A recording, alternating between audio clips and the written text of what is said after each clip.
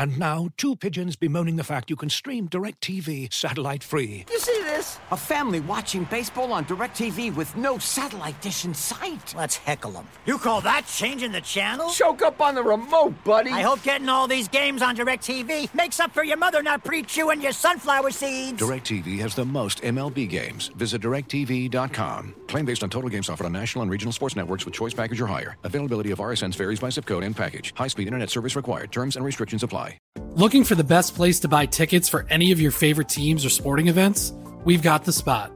Our partner, StubHub, has been the leading ticket marketplace in the world for over 20 years, providing a 100% guarantee with every order. From a worldwide selection of live events, the widest choice of tickets, and industry-leading partnerships, StubHub has what you need to purchase with confidence. StubHub, an official partner of The Athletic.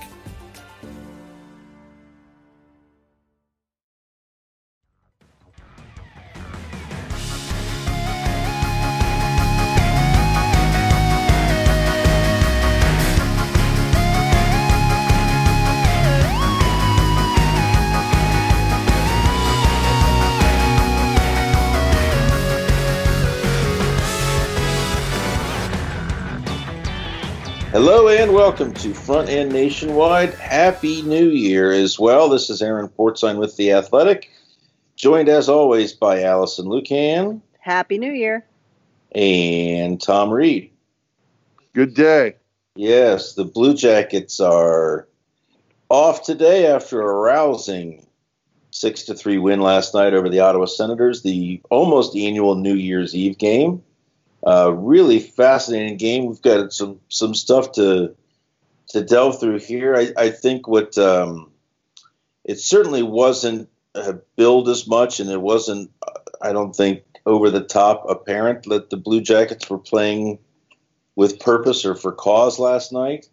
But it was pretty clear talking to the players after the game that they had Nick Foligno and his family on their minds and wanted to play well for them. It's such a trivial thing to worry about a hockey game when the Folignos are going through a difficult time. The surgery, the latest surgery for their daughter Milana. But on the other hand, that's what the players can control, and that's what they wanted to control. And they spoke openly afterward about Foligno reaching out to them before the game and letting them know that things were good with him and his family in Boston. The players came into the room immediately afterward. Most of them ran back and looked at their phone to see if there was anything new. John Tortorella called Foligno.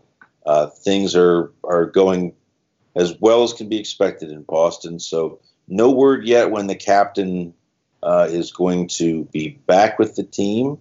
Her surgery has been completed, but now comes the recovery, which can be an up and down affair sometimes. You see situations like this. We saw late in the practice on Sunday where the team comes together on the ice in a hug, and I think that hug sort of continued all day yesterday and through the night. What did you guys make of just how these players, John Tortorella himself and the players, just speaking about this and what it meant for them to play for their captain? Tom, you want to take that one first? Well, I think sometimes in any sport we hear the guys talking about family and this.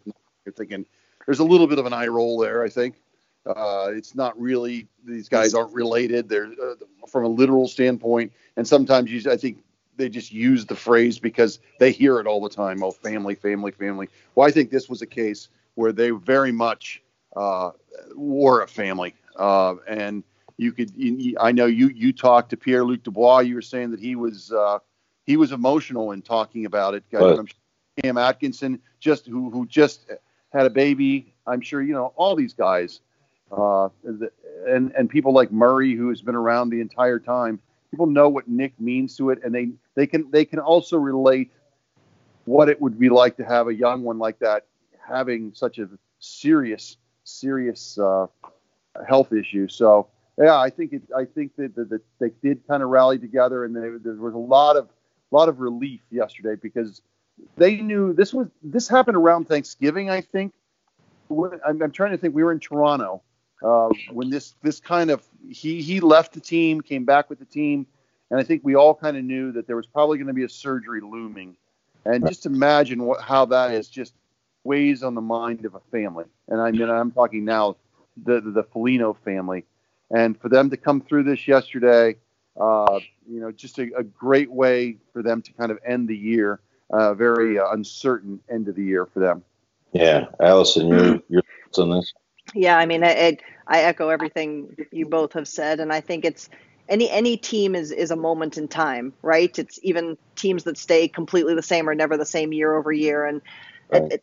Not to diminish the importance of our focus on Milana's health and the Foligno family, but what a real statement to, we and others in the media drum up this whole, how is this going to affect the room with two important guys talking about coming or going, and what a testament to the work this group has done to stay focused on each other and what matters and staying tight in the face of whether it's drummed up or real adversity related to the hockey side of things. I thought that was just a really cool statement to how these guys can drown out the noise and really focus on what matters to them, and that each other matters to them as much as it does.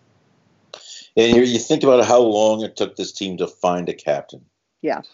You know what I mean? And so often you measure it by what the captain does from himself out to the team. I think the last 36 hours here have been the latest glimpse. This isn't the first time we've seen this, and the players have shown how they feel about Nick Foligno. It really shows how that room views him as their captain, not just how he treats them, but how they treat him. And it's clearly a guy that they play for and look up to. So all good stuff there. And Happy New Year to the Folignos, continued health and happiness as they go through the rest of this process. Really strange game last night. Really strange game.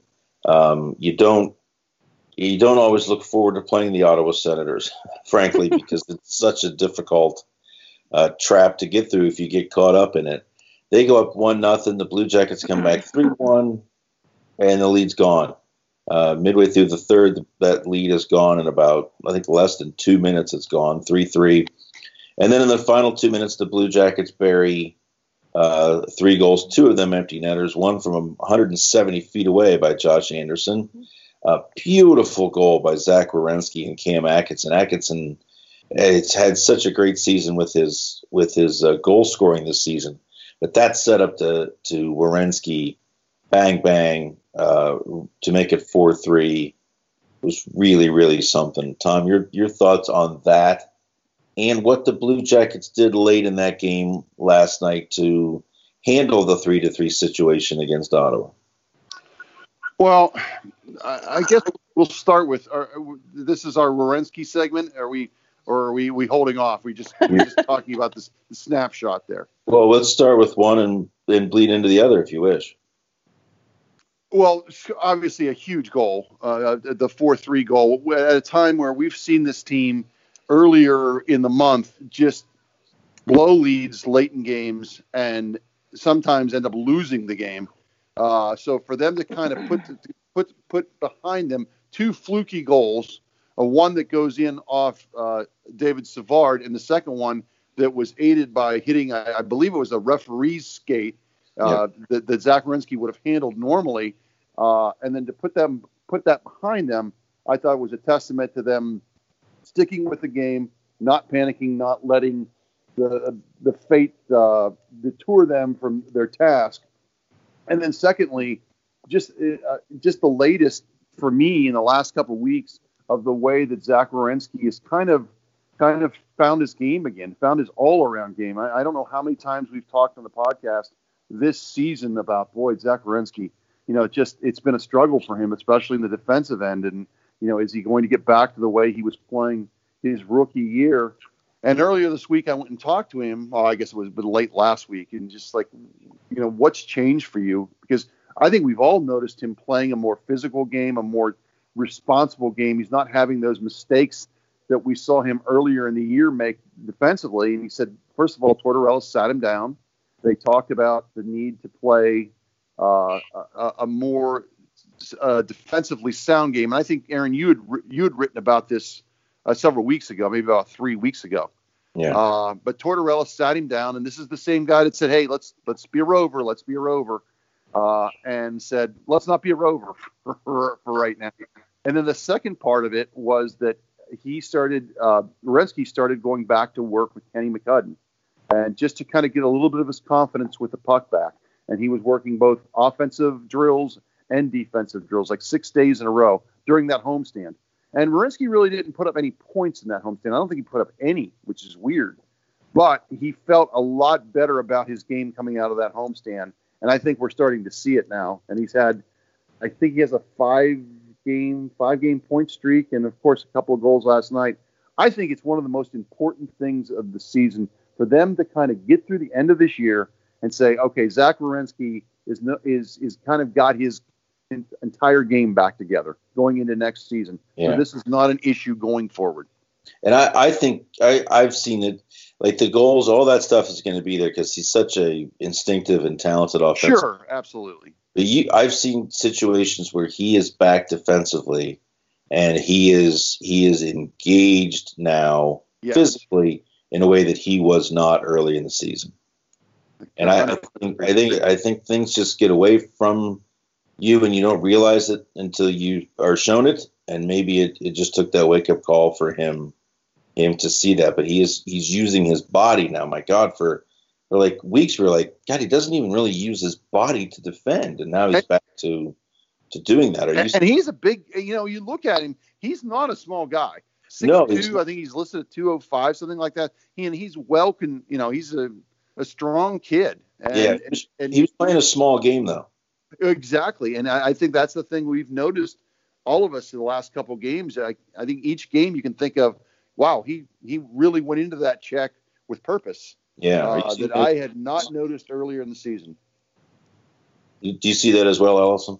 Oh yeah, for sure. And I think that as much as he is talented offensively, and as Tom said, he had not 1 point during that 6-game homestand. And didn't have a point in the game before that homestand started. So 7 games without a point. But I think as his offense has come these last 5, it's almost a little bit like we talk about Cam Atkinson finding confidence in his strengths, and that feeds the rest of his game, right? I think we're seeing a little bit of that too. There was some good-natured fun last night that we actually saw Zach Werenski smile on the ice after that first goal, and I think with the work he's been putting in, and now to see that the offensive talent remains, I don't think he doubted that, but to see it still there is just kind of that extra push over the line to now be the more well-rounded player that they have wanted him to become. And we were talking about this, Tom, especially that the Blue Jackets made a defensive pair shift late last night. John Tortorella said, ask Brad Shaw, he made the call, which is interesting in its own right. We know he makes he sends the guys out.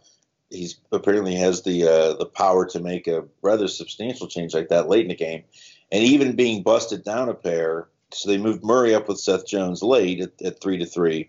Right. Even at that point, it's Werenski that scores the go-ahead goal. Give us some insights, Tom, on just that. And we've seen this before where Murray moves into Werenski's spot to protect leads. Right. Where you were surprised and impressed that they did it at 3-3 late in the game. Yeah, again, we've like you said, we've seen that pairing before, and I do think it's interesting. And you wrote about this maybe 2 weeks ago. Bradshaw's back working with the defenders. But he started the season working with forwards, and we've certainly seen over the last month, and this goes back to our last little segment on Werenski, his struggles and maybe some other struggles have necessitated changes. They've been changing the defensive pairs. I remember Allison asking a question to John Tortorella last couple days, or last week at least, about doing this, and this is going to be how it is right now until they can get things, going, how they find like 3 pairs that they really like, or at least 2 pairs. But I don't remember them changing in a tie game like this. Even the other night against the Rangers, I don't think they did, although I could be wrong.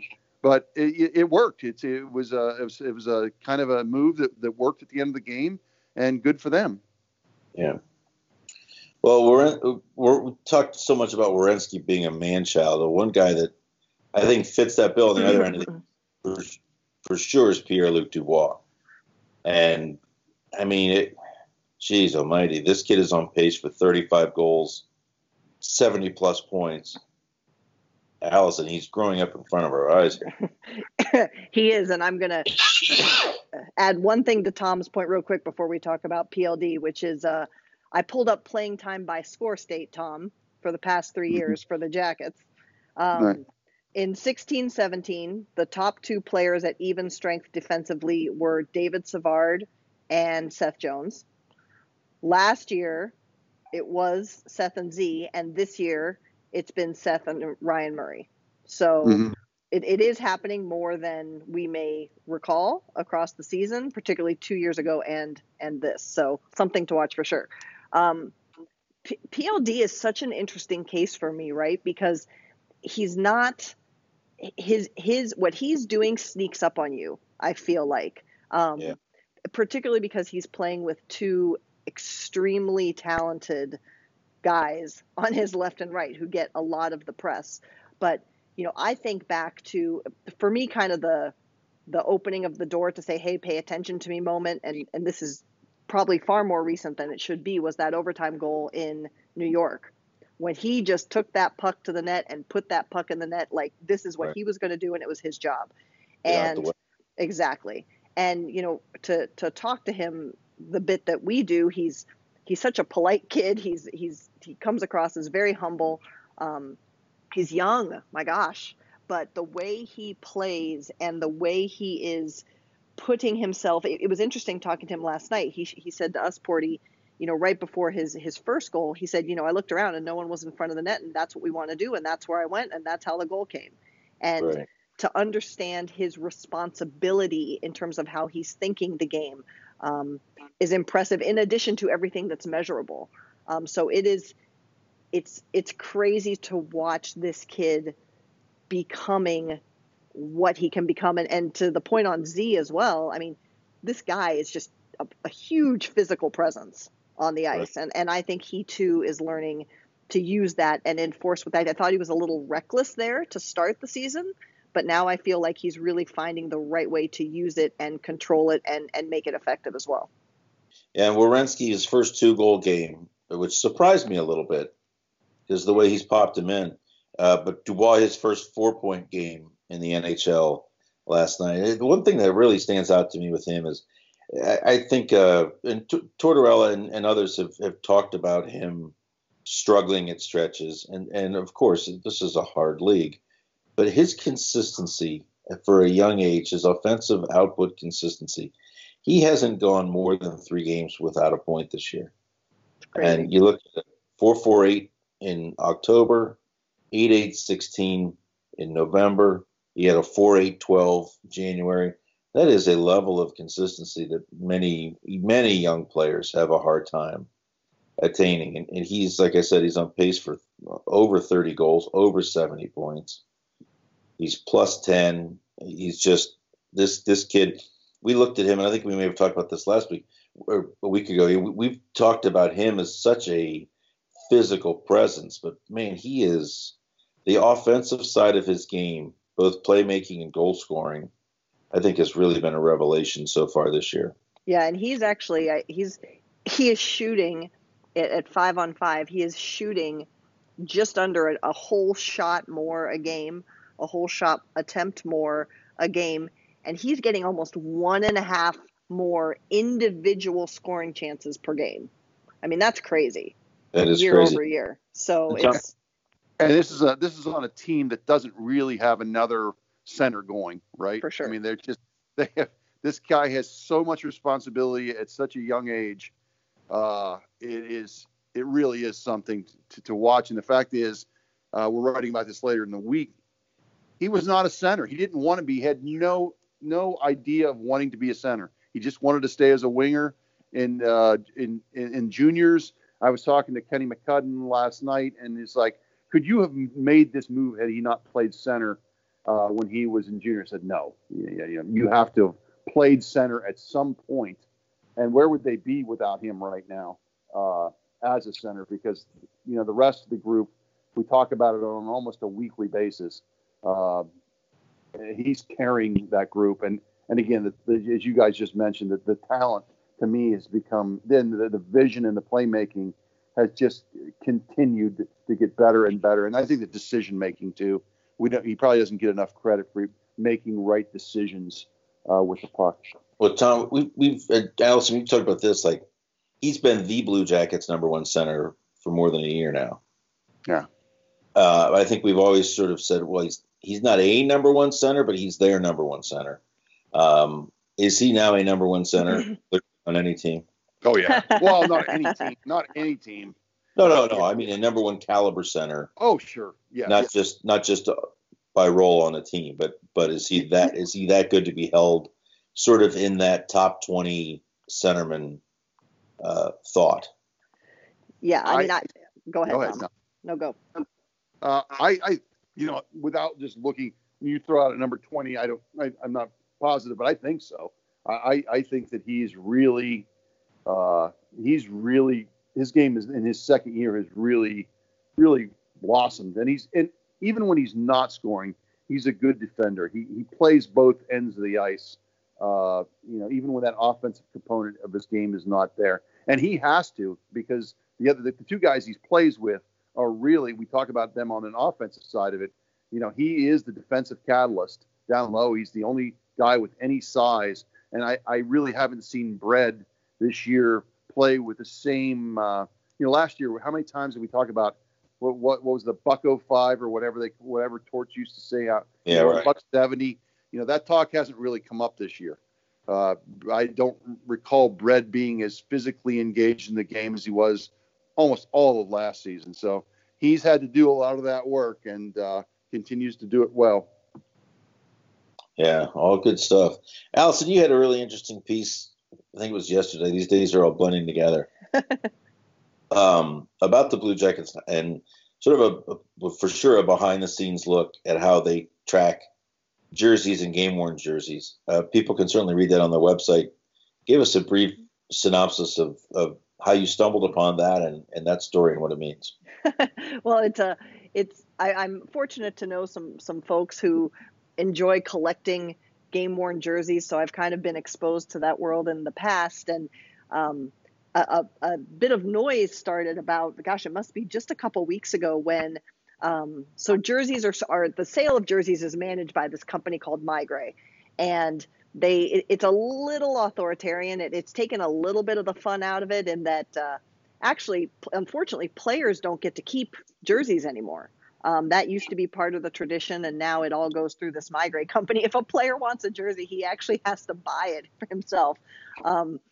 But MyGray controls jerseys in what are called sets. So there's a X number of sets of home jerseys, X number of sets in away jerseys, and if a team has a third, similar situation, and they mark them, right? They authenticate them with this tag that is very sterile. It just says MyGray, it has a serial number, whatever. So Jamie Healy, who's on the equipment staff, has been with the team since its inauguration, decided to have a little fun with it. They had done some fun tags in the past, just everything as simple as having the team logo to marking things like Scott Hartnell's 1,000th game. And Jamie had wanted to do this for a couple years. There's a band he's a big fan of that on their backstage passes always did kind of a custom image on the backstage pass that didn't necessarily tie to the band per se, but conveyed a message they wanted to convey. And Jamie played around with some pictures. He loves the city. He lives downtown, so he wanted to celebrate what's happening in the city of Columbus and played around with some printing technology, found a way to put pictures on these custom tags. And the first set hit kind of the market, if you will, last week. And I mean, the jersey collectors are just going crazy because they've not seen anything like this. No team has done anything like this. And what's making it even more fun is Jamie is having so much fun with it. He doesn't know how many different tags there might be, where they'll be. There might be different tags within one set, which is unheard of in the collector community. So it's adding a level of fun. It's adding a level of personality and individuality to to this team, to things that mark the season for fans. And I think it celebrates, again, just kind of the work that these people who we see them behind the players on the bench in games. We hear about equipment managers. We hear about trainers. But these people make their mark on the team in so many different ways. And what a cool thing to celebrate the creativity and ingenuity of both Jamie and his boss, Tim Leroy, who knew Jamie would knock it out of the park. And when he heard the idea, said, go for it, and loves it himself as well. Yeah, well, it's interesting stuff. Look for that on the website. We have a story up from last night's game and the drama surrounding the Foligno family and all of that stuff. Tom will have a story pop in here soon, I'm sure. Yeah, Tom? Tomorrow afternoon. Yeah. Unbelievable. So Happy New Year from all of us. I think that's all we need to discuss. Anything else, y'all? Nope, just a full day of outdoor football. Outdoor football. All Arsenal and Fulham right now. We got Tottenham coming on later, so all good. That's awesome. Happy New Year to you, Tom. Happy New Year to you, Allison, and everybody out there. Thanks for listening. Thanks for reading. Thanks for watching those post-game videos and the hilarious screen grabs. And we will talk to you soon. I'm off to Raleigh for the start of the road trip. What day is this? Is Tuesday, so Thursday. And the road trip begins Friday. And they reach the midway point of the season after the game Saturday in Miami. Hard to believe. So thanks for sticking with us, and we will talk to you on Friday. Take care.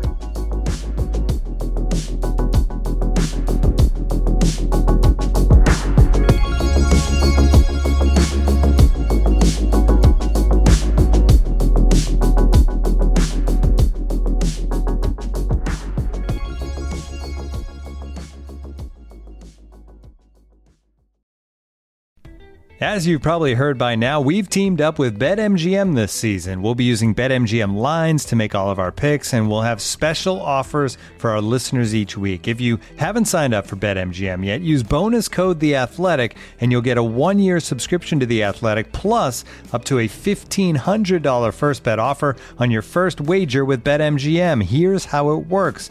Download the BetMGM app and sign up using bonus code The Athletic. Make your first deposit of at least $10. Place your first bet on any game and claim your voucher for a 1-year subscription to The Athletic.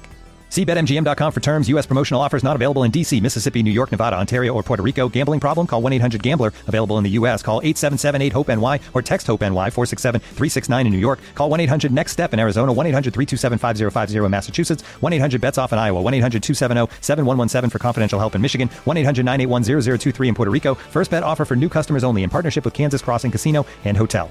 Don't forget, if you haven't signed up for BetMGM yet, use bonus code The Athletic, and you'll get a 1-year subscription to The Athletic, plus up to a $1,500 first bet offer on your first wager.